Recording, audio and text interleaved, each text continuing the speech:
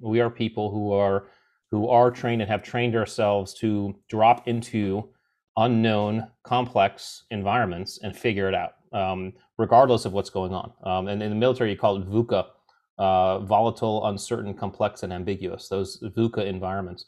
And that's what special operators do. They drop into VUCA environments and figure it out. And so the training you do allows you to build competency in figuring it out, which means when you get into life-death situations, you're used to calming yourself and figuring it out. And that's totally different than having a solution readily accessible, because the solution is not often readily accessible, and you have to actually get comfortable with that fact. Hi folks, I'm Dan Dworkis, and this is the Emergency Mind Podcast, a space where we bring together lessons from the emergency department and beyond about performance when it matters the most and applying knowledge under pressure. So, welcome to episode 52. Now, this is going to be our last episode for 2021, and man, is it a great one to end on. My guest is Rich Diviney, who is a retired Navy SEAL commander with an incredible career that included more than 13 overseas deployments, as well as being the lead of the team that created the first ever Mind Gym, which helped special operators train their brains to perform faster, longer, and better in all environments, and especially high-stress ones.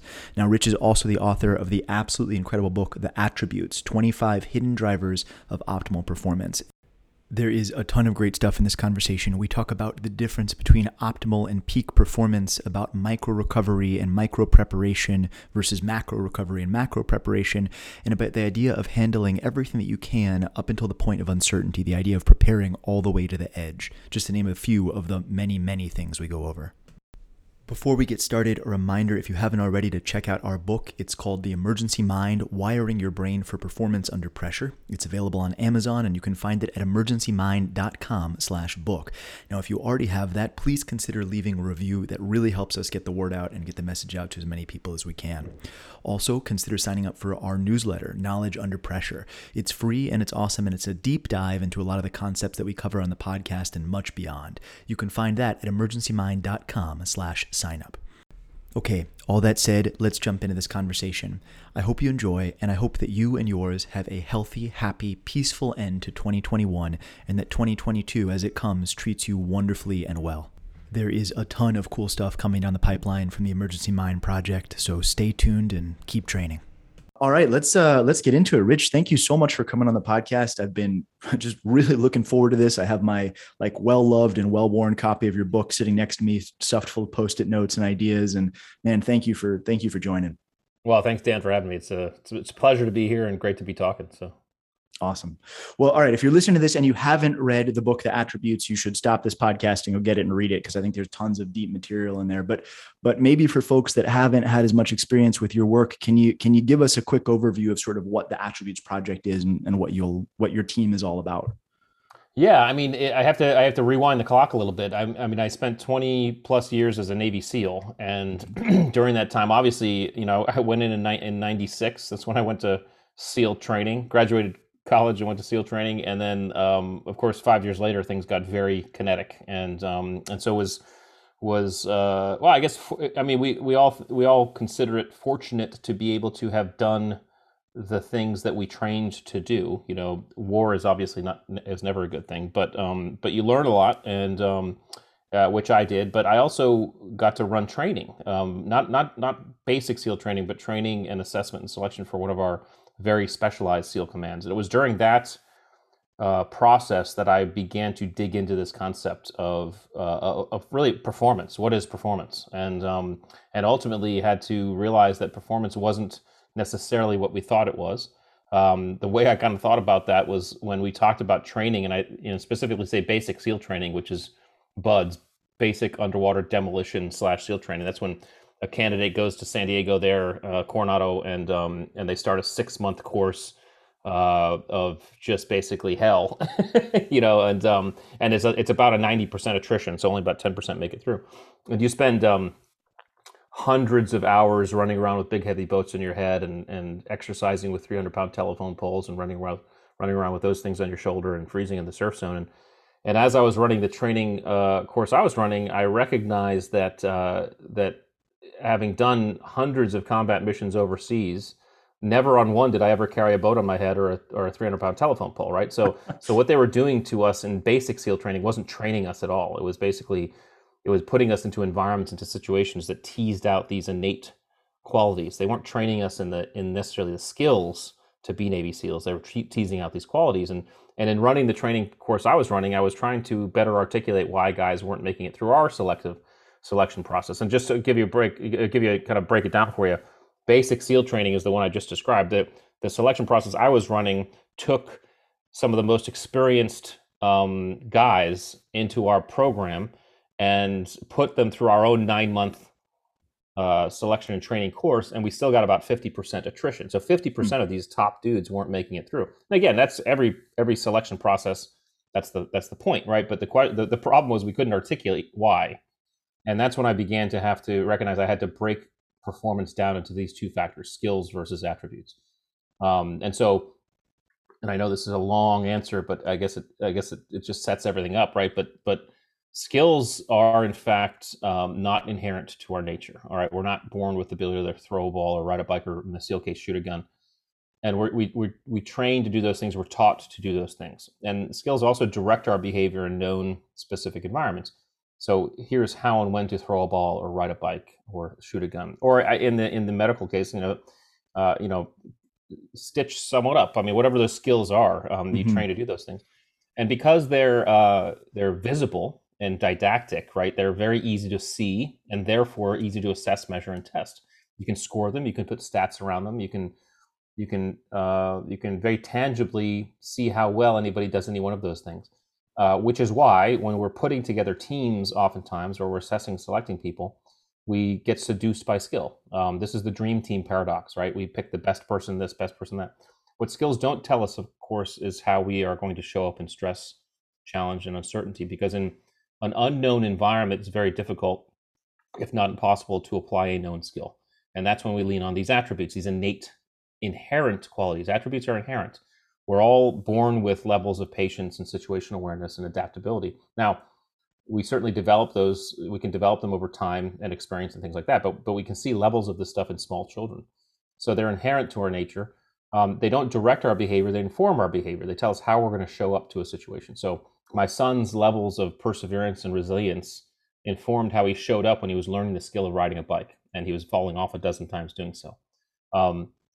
And then because they're hidden in the background, they're hard to see. They're very difficult to assess, measure, and test. You can't put scores around them or stats around them, and you can't sit across the table in an interview process, for example, and assess how adaptable someone is, or how resilient they are, or how patient. And so these things show up the most viscerally and visibly during times of challenge, uncertainty, and stress, because when skills can't be applied, we start to lean on these attributes. And so what I realized coming out of the Navy is that I would talk to businesses and organizations, and they were saying, hey, we're putting together dream teams, but they're not working out, right? Everything's going great when things are going great, but when things go sideways, the teams turn toxic. And it was really easy for me to tell them, hey, it's because you're picking your team based on the wrong things. You're picking your team based on skills versus these attributes. And so in the medical community, you can really kind of start to think about this and internalize it, because we know there can be someone who has all the right skills to do the surgery that's required, but how are they when when things start to fail, when things don't go as planned? Are they able to actually perform? When you don't necessarily have a skill to address the current situation, do you have the adaptability? Do you have the resilience? And so I figured, no one was writing it. I said to myself, someone should write a book on this, and so I did. And so that's what we do now. The attributes book talks about the 25 attributes of optimal performance, which I know we're going to get into, and aside from giving keynotes and speeches, we're actually starting to work with organizations and businesses who want to figure out what are those attributes that they need to look for their teams, for their personnel, for their hires, and start doing the job of picking their teams more responsibly and in a way that's better prepared for uncertainty that we know is guaranteed. I love that so much. And this is in no small part why I've been so excited to sit down and have this conversation with you, because there's just so much overlap between what you're describing and the way that we work as we sort of like try to apply knowledge under uncertainty and pressure in the middle of an emergency. And, an interesting facet of this, and and I wonder if this is a fun jumping off point is, when we start training the next group of sort of the next generation of ER doctors. So you just go through medical school and you have like really, really ultra basic stuff. Mm-hmm. And then you come in and you start working a couple of cases, and, we put you in a structure, which when it works properly obeys the rule of graduated responsibility, where you're always pushed sort of just to the edge of where you're capable of doing it. And Mm-hmm. then we teach you skills just in time and train you on sim sessions and sort of try to build up the skills. But almost by definition, like, it, and this is actually something that Preston Klein and the folks at the Mission Critical Team Institute talk about, is like the day one problem, right? Yeah. Like the first day you're out there, you do not have the skills. Maybe you've done it on a simulator. And ultimately that's something that lasts with us throughout emergency medicine, because even after you graduate from residency, you go out into practice, there are still things that I do that it's the first time I'm ever doing them. Yeah. And I've thought about the skill, I've trained the skill, but I've never had to reach in that part of the toolkit to really pull it out and deploy it, because there's all these sort of just weird, rare things that happen. But what I love about it is that in order to answer that problem that all of us have to face, you can come to it with a really different set of attributes that get you there. There's not like one way to do it. Certainly some Right. attributes in the way you're describing innate character traits have more or less efficacy in the settings that we're both sort of talking about, but you can get there from any number of different ways. And so I think what's really like a really inspiring way to look at this is to think through, okay, well, what are the personal deck of cards that I come stocked with? How am I going to recognize those? How am I going to use them? And then on the flip side of it, as a trainer, how can I identify the deck of cards one of my incoming people is playing with and help them understand how to strengthen that and use with that set of cards these skills in this situation?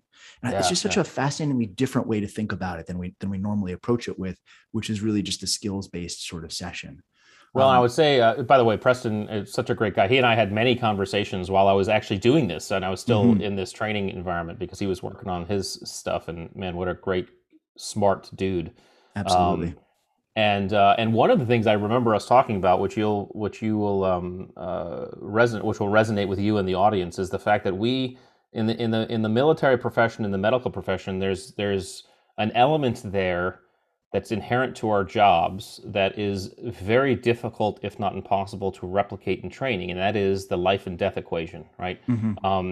Because the life and death equation adds a level of stress that is almost unreplicable. Because in a simulator, you're in a simulator, right? And so there's no way to appropriately or accurately replicate that level of stress. And so you have to look for other ways to exercise the stress, challenge, and uncertainty muscles and really effectively begin to create a competency in uncertainty. And so I used to, people used to ask me what SEALs were and what the strength of SEALs were. And I used to say then, and I still say to this day, it's not what people think is in the Hollywood movies and TV and books and stuff in terms of the kid door kicking, precision shooter, precision skydiver. We are masters of uncertainty. We are people who are trained and have trained ourselves to drop into unknown, complex environments and figure it out, regardless of what's going on. And in the military, you call it VUCA. Volatile, uncertain, complex, and ambiguous. Those VUCA environments, and that's what special operators do. They drop into VUCA environments and figure it out.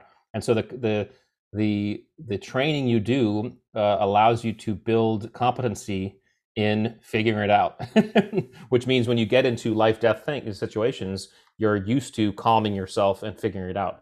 And that's totally different than having a solution readily accessible, because the solution is not often readily accessible, and you have to actually get comfortable with that fact, which is interesting. It's sort of the paradox of it, right? That like you're trying to train yourself for something that by definition will be beyond or different than anything that you've seen. And you're trying to understand a way that you can prepare for something that you don't know what it is, that you have some ideas of maybe some of the guidelines about it, although those guidelines break and change all the time. Right. I mean, this is a small and simple example, but, I remember back in the pre-COVID days, actually talking to some of my team about the fact that, okay, well, if the pulse oximeter reads less than whatever percent, then you know it's not working. So you have to change your mental model. Now, of course, that happens like every day. Somebody comes in and the pulse oximeter reads something because the actual landscape we're practicing in changes all the time. So Yeah. how do you continue to, to sort of ride that wave of uncertainty and get better and better at doing that? And how do you do that at all stages of your career? Because I would guess the problem is structurally similar in that whether I'm an ER doctor on my first day or an ER doctor in my 1 millionth day, it's probably not the right number, but whatever, I'm Yeah. still facing situations I've never seen before. Right, right. And complex versus complicated environments, right? This is where the principle really starts to get into play. I mean, an example of a complicated system would be an F1, like I talk about in the book, an F1 race car, right? Made up of thousands of parts, okay? But everything about that system is predictable.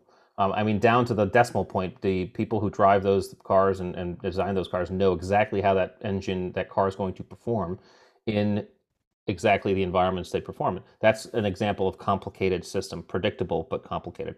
But complex means it's probably made up of several million or billions of parts, but it's not predictable at all, right? This is where we get into war. This is where we get into the human body. The human body is adaptable. It changes. One human body is not necessarily the same as another human body. Sure, there's similarities that you can count upon, but the way one body responds to something may not be the way that another body responds to another, which throws you into an automatically complex environment. And complexity can only be navigated by a process that one implements and executes as they're walking through it, versus I'm just gonna have the answer at the ready, because the answer might be different. The same thing that happens to you on the surgical table one day, well, I should put it this way: something can happen to you on a surgical table one day that you address. The same thing can happen the next day or 2 days later, and you have to address it in a totally different way because the environment is complex, not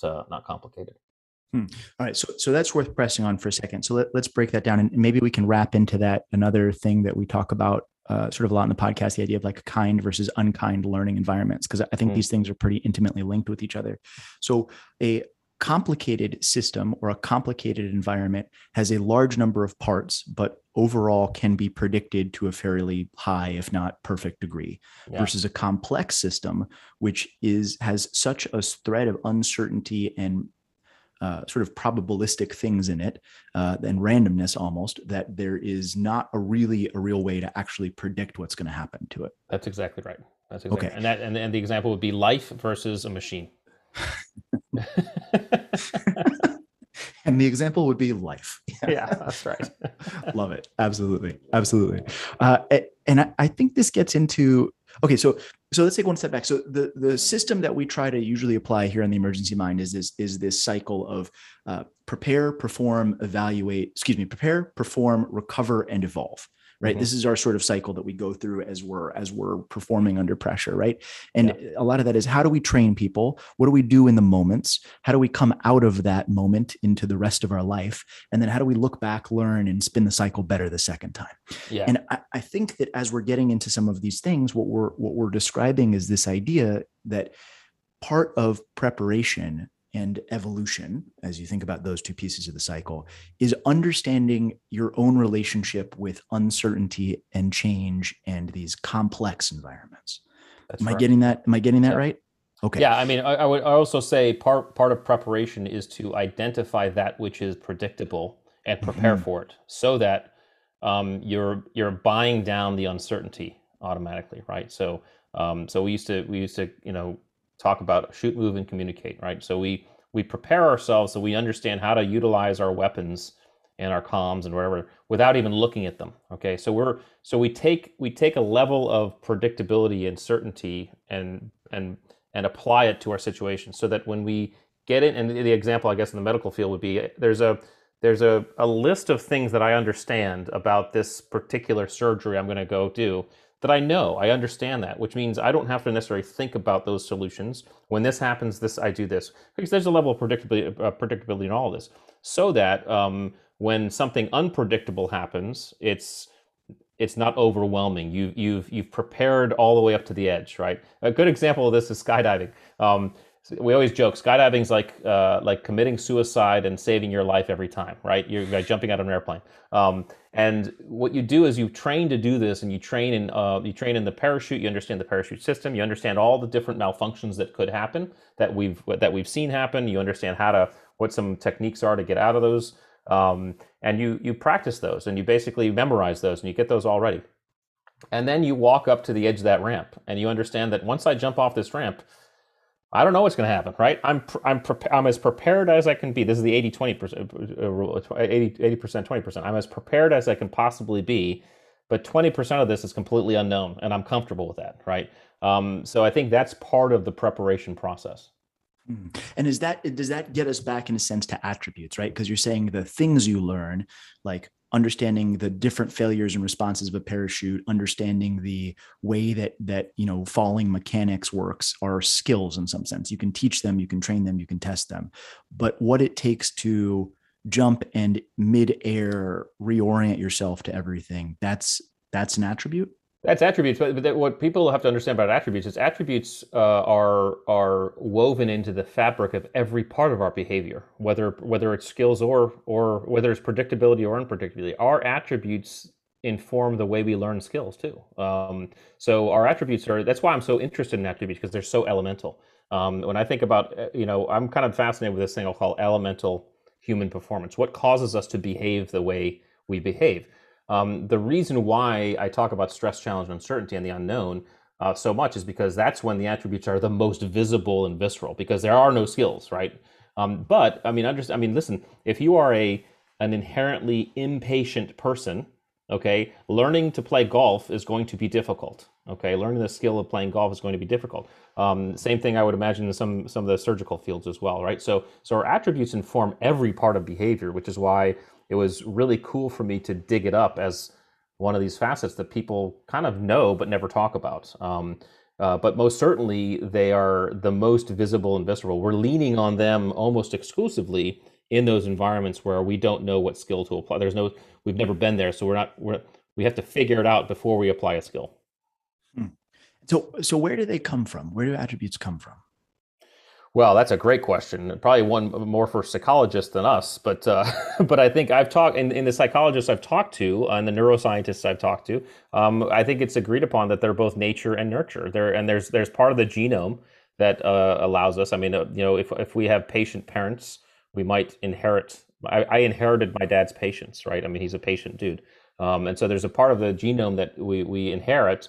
But then there's also environments, right? So the military, call it the military brat, the kid who grows up in a military family and has to move a dozen times before high school, right? Is going to be forced to be adaptable. Is going to be forced to practice his or her adaptability in moving and changing schools so often. Now, so there's a couple things that could happen there. That child could have a natural high level of adaptability. So as that child moves through all those different changes, it's fairly easy for them, and they hyper develop that adaptability skill. Or the child might have a low level adaptability, so those moves might be really tough, right? And it doesn't mean they're not developing their adaptability. They're actually becoming more adaptable, but it's tough. They started at a low level, so it's tough the whole time. So environment matters as well. But we do show up. We do show up with some of this stuff. I mean, any of us with kids know that there are some toddlers who are just inherently patient, and there's some toddlers who are inherently impatient, right? So they do show up. And what this might veer, I guess we could answer this either as like a human development or as a more adult team member development sort of question. But like, when do you see people start to like become aware of some of these attributes? Like, is it really only in these really, VUCA environments? Is it really only in these like high stress moments, or do you see them start to become aware of it sooner? I found that most people aren't necessarily aware of them at all. This is why I wanted to write about them, because I think it was to make someone aware of them allows someone to begin deconstructing their own behavior. I would say anybody who's listening to this and can tell a story from their lives that ends with the phrase, "I didn't know I had it in me," is a story of an attribute coming to the fore that they're recognizing. But so it's these environments of stress, challenge, and uncertainty that really kind of forge those into our consciousness. And again, I mean, again, the neuroscientists will tell you that the when we in the act of learning, when we're creating these neural networks, the three factors that add to the deepest, most intense learning are intensity, novelty, and focus. Those three things. If you have all three of those things, you actually the learning, the neural networks forge faster, and you're myelinating those networks much faster. This is why when we add music to a alphabet, we remember it forever. This is why when we touch a hot stove versus being told it's a hot stove, we Mm-hmm. remember it. So guess what provides us in life intensity, novelty, and focus? Challenge, uncertainty, and stress. I mean, so we're going to learn a lot more in those times just by the nature of the neurochemicals that those situations, those environments are providing us. So another great example is just learning a language. We can sit in Spanish class, from grade school through high school through college, and come out of that, and I know a little bit of Spanish, and I can, order a taco or something, but it's not until you're immersed in that environment where now you're hungry and you need something, or you're lonely or whatever. The environment provides a stress where the immersion training matters, and it's because the environment is now giving us that pressure and generating a huge cascade of these neurochemicals, neurotransmitters, or hormones that are solidifying these neural networks. It's really cool. It's why it's why doing the deed is so important. And that's such an interesting mashup between what you said earlier, which is that sort of by definition, you can't actually create the right sim or the right training circumstances to fully mirror what you're going to have to go through. No, Right. you So you can't. can, Yeah, yeah. but this is where breaking down the attributes helps, right? Because if you can break down the attributes, then you can take the attributes piece by piece. So a life or death situation in the ER or in combat may require adaptability, resiliency, courage, and it may require task switching, and it may require situation awareness, and a whole host of them. Well, if I know that, now I can start picking environments that at least tease and test a couple of those. I might not have an environment that teases all of them all at once, but I can at least train to a few of them, right? I can train, okay, adaptability and perseverance. Well, certainly I can create environments that do that, right? SEAL training is all about adaptability and perseverance and resilience and courage. Well, certainly I can do that. I'm making a guy like me who doesn't like heights jump out of airplanes. Well, I'm practicing my courage every time I do it, right? So I think the deconstruction process is crucial and very helpful in allowing us to practice these things, so that when the whole combo hits us, we're at least a little bit more prepared. So how do I do that, right? Let's say I'm going into work tomorrow and I'm working with my team of residents and I want to help them get better at the most critical resuscitations we have, which are these very high stress, high uncertainty moments. How do I take one of those cases and deconstruct it backwards to try to identify the attributes that are inherent in it, that are needed for it?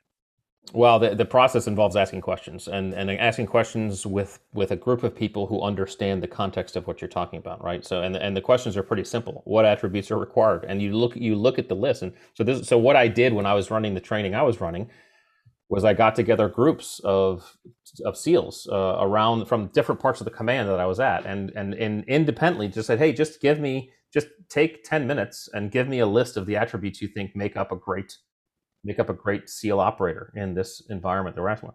And I got these lists together, and inherently, what's going to happen is they're going to be fairly similar. There are going to be a lot of the same words on there, which makes it easy because they're like, oh, that's obvious a thing. And then there'd be synonyms in there, so you just call it out. But you generate a list. These are the attributes, and you in that process neck it down to the core ones. And I don't know what that core number would be. I mean, I would imagine it's probably no more than 3 or 5 core attributes. Maybe even less. You may even neck it down to one. Hey, if a person has this, then they will be fine, right? It's typically not one, but at least 2 or 3, and then start creating environments that test and tease that.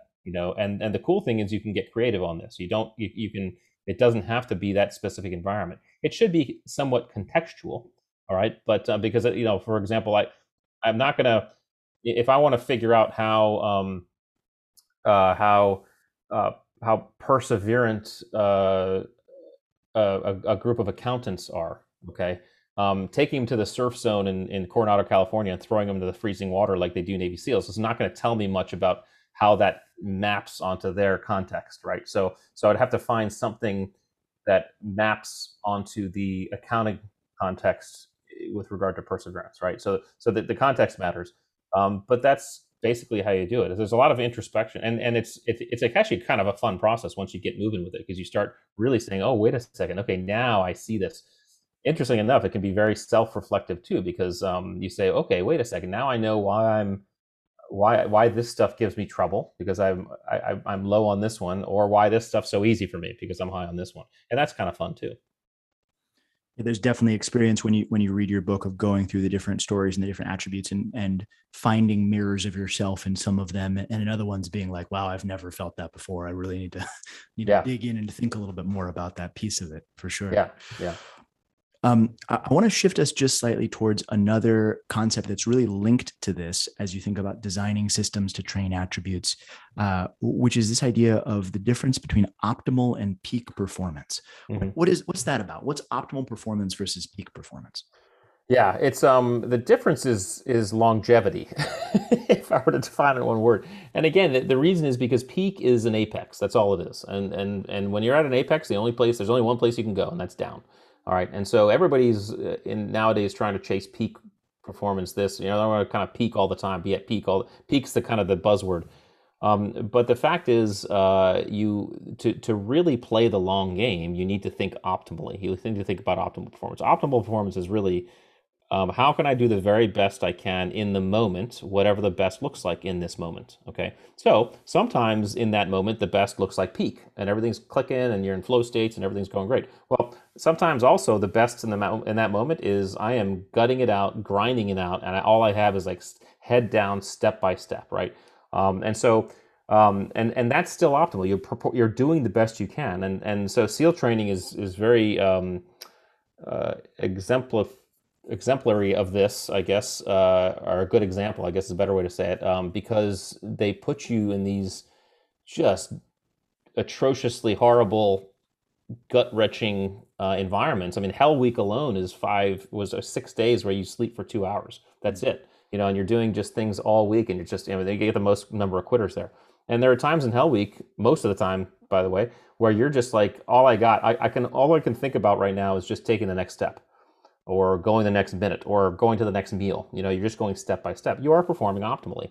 And so the idea of optimal performance allows us to do two things. It allows us to, A, modulate our energy, right? In other words, I don't have to be peaking when I'm going to the grocery store, okay? So I can understand where I need to peak. I can actually peak on demand more effectively and more often, because I know when I peak, I need to pull back. So if I know in this moment I need to take it to an 8 or 9, cool, I go 8 or 9. But as soon as that moment's over, now I'm going to dial it back to a 2 or 3, because now I know I need to recover. Okay, optimal performance allows us that leeway, allows us that ebb and flow of energy, and then it also allows us to celebrate when we gut it out. I mean, yeah, I remember sometimes we'd finish missions and we're like, man, that was ugly, that mission, right? But we got it done. That's cool, right? We got it done. I mean, sometimes life requires just gutting it out. I mean, all of us in 2020, none of us were performing at our peak on day one of quarantine. We were all doing the best we could, and for all of us, it wasn't that pretty, but we did it. We just took step by step, and so in the medical field, the cancer survivors are people who are really dialed into this, and they'll talk about chemotherapy in those days where it's like they say, during chemotherapy, all I wanted to do was just get to the end of that session. That's all. I just focused on getting to the end of that session, right? Well, guess what they were doing? They were performing optimally. And when they got to that end, then they said, okay, what's my next goal, right? And they can pat themselves on the back. They can celebrate because at that moment they were performing optimally. So optimal performance allows us to play the long game, because we don't know, and that's life. Life is a long game. You don't know how long a mission is going to take, so you don't go all out when you start. You don't know how long a surgery is going to take, so you don't go all out when you start. You pace yourself. It's all about pacing. And sometimes pacing means I'm sprinting in this moment, and sometimes pacing means I'm actually walking in this moment so I can recover and rest for possibly a next sprint. Hmm.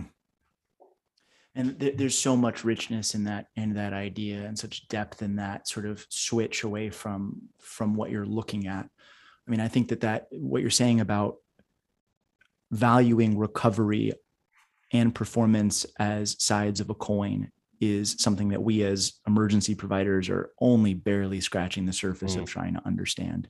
Right. And there's this hero myth of like, you get out there and you're like, putting tubes and everything and sort of going crazy at all of it. And then there's not always the focus. I have not always had the focus on the second piece of that, which is, okay, now you need to eat and drink things and go to the bathroom and like breathe, because you do not know what's going to happen next. And you do not know if there's going to be another experience like that in the next couple of seconds. Well, if it makes you feel any better, SEALs are the same way. What you find most in the SEAL teams are, and this is what happens with you when you have kind of hyper performers, is you get kind of drawn in to the success piece of it, to the accomplishment of the act. And so once you're done, you're like, oh, awesome. Okay, what's the next act, right? We just drive. And our youth lets us get away with that for a while, right? It's only when we start aging, we're like, oh, wait a second, maybe I beat myself up too much. But ultimately, if we understand, listen, none of us, we all know this intuitively. Like, none of us go to the gym every day and only lift biceps every day, right? Because if we did that, our biceps would just entropy they'd get destroyed. We lift biceps, we tear that muscle, and then we wait 3 or 4 days before we lift biceps again so that muscle can grow. This is hormesis, right, in action. You allow that recovery, and oftentimes the recovery has to be double, triple, even maybe quadruple in time frame of what the actual act was, right? You lift biceps for 30 minutes, and then you rest for 3 days, right? So we just have to remember recovery is a huge part in that growth process. To not do so is we're going to entropy as human beings, and hyper performers need to understand that.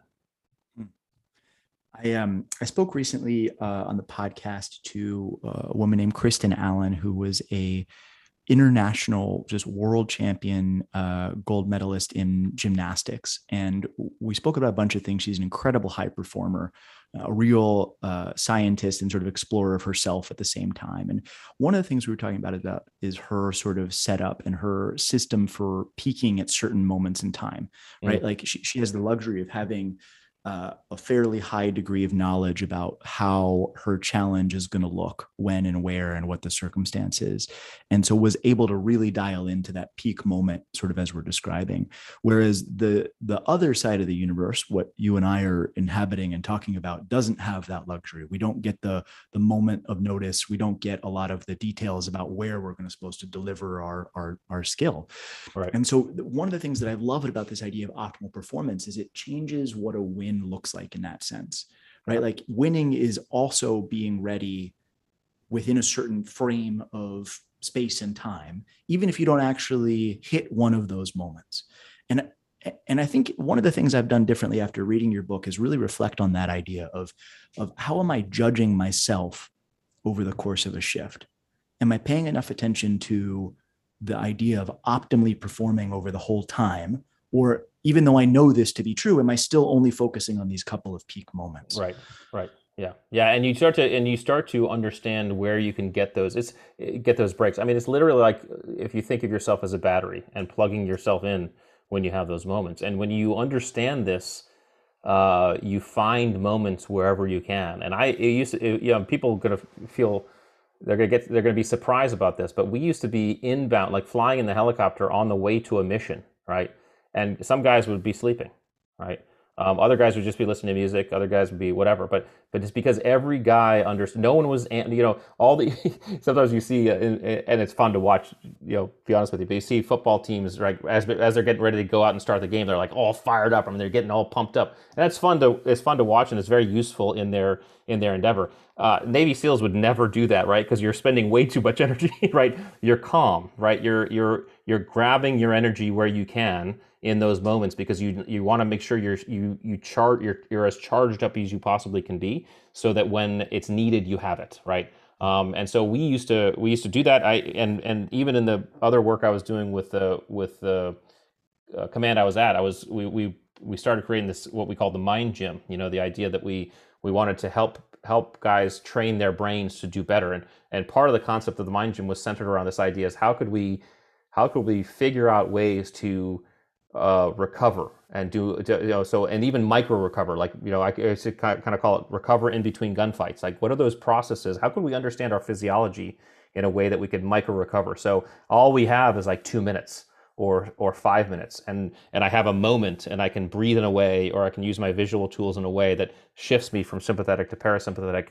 charges myself up, creates some DHEA, plugs my system in a little bit, so that when I have to go back into the red sympathetic, I've charged up a little bit. And that's, I mean, we can do this. We have more control over our physiology than we think. Wow, let's press on that, man, because I think our version of that story is, you get the call that there's a trauma gunshot wound to the box incoming in 3 minutes, and it takes you a minute to set up the room, and then you're there and everybody's there. And I have yet to see anybody fall asleep in that moment, but I don't know. Maybe we'll try that. 2 minutes might be too short a period to fall asleep. So, but it is the most relaxed, joking, like sort of like peaceful space that you have, is those like 1 or 2 minutes before the really sick trauma arrives. Yeah, I think in large part because we're doing, either naively or inherently sort of what you're describing, which is that we're soaking up that goodness in prep. We're readying the rubber band, the stretch kind of thing. Oh, totally. Yeah. And you mentioned humor. I mean, you're joking, and humor, and I talk about humor in the book, but humor and laughing is such a powerful tool neurobiologically, right? I mean, when we laugh, which again is involuntary, it's like sneezing, we are immediately juiced with dopamine, endorphins, which are two neurotransmitters, and then oxytocin. And so those three chemicals are so powerful in the performance process, right? Dopamine says, "Hey, this is great, keep doing it." Endorphins, "Hey, I don't have any pain, it's masking my pain." And then oxytocin, "Hey, we're in this together." It's that bonding chemical. Laughter is huge. It's why I always advocate for the class clown. But I mean, people ask me what I miss most about the teams, the SEAL teams. It's laughing. It's like those times we were surrounded by misery and we were laughing until we were crying, because it was just, we were finding the funny everywhere. That's what's happening there. We're dialing into that, and that's why you all do what you do so well. Because people who can't do that, they will get crushed before they even have to do the act. Right. The other option is just death, basically. Yeah. But there's something so hard to describe about why you can laugh and laugh so deeply and with such real joy about, getting sprayed with blood or whatever it is, whatever that weird dark moment is, like in between things like that. Like, how can you explain to anybody that doesn't do some version of that, like why that's the most positive thing, or one of the most positive things that you can come up with? It's quite literally performance hacking. That's what it is. And it's performance hacking on a neurobiological level, which is the best, right? And it's why it's hard to understand when you're not in it, because I've been guilty, especially certainly when I was in, I'd be with my wife in a social setting, which was not a team guy setting, and I'd laugh at something or make a joke about something, and she'd be like, "That is completely inappropriate." I was like, "Oh shoot, yes, you're right. In this environment, it is." but you're guilty of just doing this because it's a defense mechanism. It's what we use to keep going. No, I've never experienced any truly high performing team that hasn't had a class clown, one, someone who makes people laugh, but B, the ability to laugh when times are tough. Right? It's huge. It's huge. I love it. How about those moments in between, right? So let's say this guy comes into the gunshot and he's, we patch him up, we get him stabilized, put a chest tube in, and okay, we're fine. He's gonna wait. He's gonna go to surgery, but maybe not for a day or two. Like we're out of the big window, and while that's happening, charge comes up and says, "Hey, there's another incoming ETA, 5 minutes. You got a motorcycle versus a car, pretty hypotensive, looks pretty bad." Yeah. Okay, so you have some information, which is that anywhere between 0 and 5 minutes, you're going to get this other case. What does that look like? What have you guys found that works well in that moment, that micro recharge as you're describing it? Well, it comes down to a shift in your nervous system, right? Going from sympathetic to parasympathetic. And I know I'm talking to an audience of medical folks, so I'm going to talk like I stayed at a Holiday Inn Express last night, and say that when we're in a sympathetic system, right, we are producing things like cortisol and action chemicals. We are we are putting wear on our system. We are wearing and tearing our system. Okay. Parasympathetic, obviously designed to rest and relax, rest and digest. Okay. And so shifting from one to the other is in fact the way we actually recover. If we can more proactively and directly shift from sympathetic to parasympathetic in a moment, we shift our physiology. We're starting to create things like DHEA and kind of the rebuilding chemicals. Okay, emotions have a lot to do with this. The way we feel has a lot to do with this. Emotions such as joy, peace, contentment, exuberance, those are actually parasympathetic kind of positive end chemicals or emotions that generate those chemicals. And whereas anger, frustration, stress is the negative stuff. The idea would be breathing. I mean, breathing shifts us. Okay, HRV breathing is one way people do. I mean, there's Wim Hof breathing, but Wim Hof people don't understand that Wim Hof is actually designed to get you into sympathetic, not parasympathetic, right? So it's designed to get you fired up, not relaxed. So CO2 blowout breathing, when you're blowing out CO2 from your system, that helps shift you. There's visual tools like when we're stressed, we have focus, like we focus in on the threat. Tunnel vision, right? So open gaze is a codified scientific technique to shift your system, to begin shifting your system into parasympathetic. Open gaze is just you're looking out maybe on a straight ahead, but you're noticing your peripheries, right? It's almost like looking at a horizon. This, by the way, is why being on a beach and looking at a horizon is so relaxing, or being on a mountain and seeing a horizon is so relaxing, because you're automatically in open gaze, all right? So visual tools, breathing tools. Visualization is a tool that can be actively used. We all know that the brain can be tricked into thinking it's in an environment just by active visualization, right? In other words, your body will begin to generate the chemicals from an environment that you're visualizing effectively. I used to do this with my kids who are they're now 16 and 14, but when they're little, they used to take naps like laying on my stomach. One of the best things you can do as a parent, I mean, just have your kid take a nap like that. And I remember feeling that and the way it felt. I mean, just hugely positive in the chemicals it's creating. So I used to visualize that and really feel it, right? That's And awesome. I'd get juiced with those chemicals, right? So active visualization, but it doesn't have to be. I mean, it doesn't have to be kids. It can be any activity that brings you joy, right? And peace and contentment is effectively a recovery activity. And if you are able to even visualize that activity if you have a 2-minute stint, you will begin to produce some of those same chemicals, right? So we can take charge of this physiologically in those micro recovery moments. And again, we have to understand micro recovery. All you're doing is it's like plugging in your cell phone before you get on the airplane, right? Just to get a quick charge, so hopefully you won't run out during the flight, right? You're not recovering, but you're basically getting that a juice of gas, so you just have a little extra before the next thing hits. Ultimately, the primary, most important way to recover for every human being on this planet is effective sleep. That's what's nature's design. Sleeping effectively and getting a good quality sleep is the number one way to recover, to grow brain, to forge those neural networks, to forge our learning, and to recharge our system. Yeah, I think that's so important to say that none of these things we're talking about replaces actually processing what happens in your life, thinking it through, working it out with your teammates and your family, and sleeping, Right. and recovering yourself on those longer scales. There's this sense of like the periodicity of it, right? There's the long period sort of swells of deep recovery. And then we're talking about superimposed on top of that, the high frequency, not periodicity, but the high frequency sort of micro recoveries and micro movements that we're talking about on top of that deeper, Totally. more important foundation. Yeah. The other thing that's I think so important about what you just said is that none of those things you just listed work if you just try to do them when you're already nearly dead at the red line of stuff. Right? Like for that breathing, for that visualization to really work, you got to put that into play days beforehand, weeks beforehand. You got to practice that under conditions of graduating pressure till you feel comfortable at deploying it in that moment between things. Now, if all you get's that moment, give it a shot. But what's really going to make the difference, I think, is really practicing that piece of it. And so well, I think that's something that we could be doing better, is really practicing the recovery and mental aspects piece as we're training for the really high intensity movements and high Yeah. intensity moments.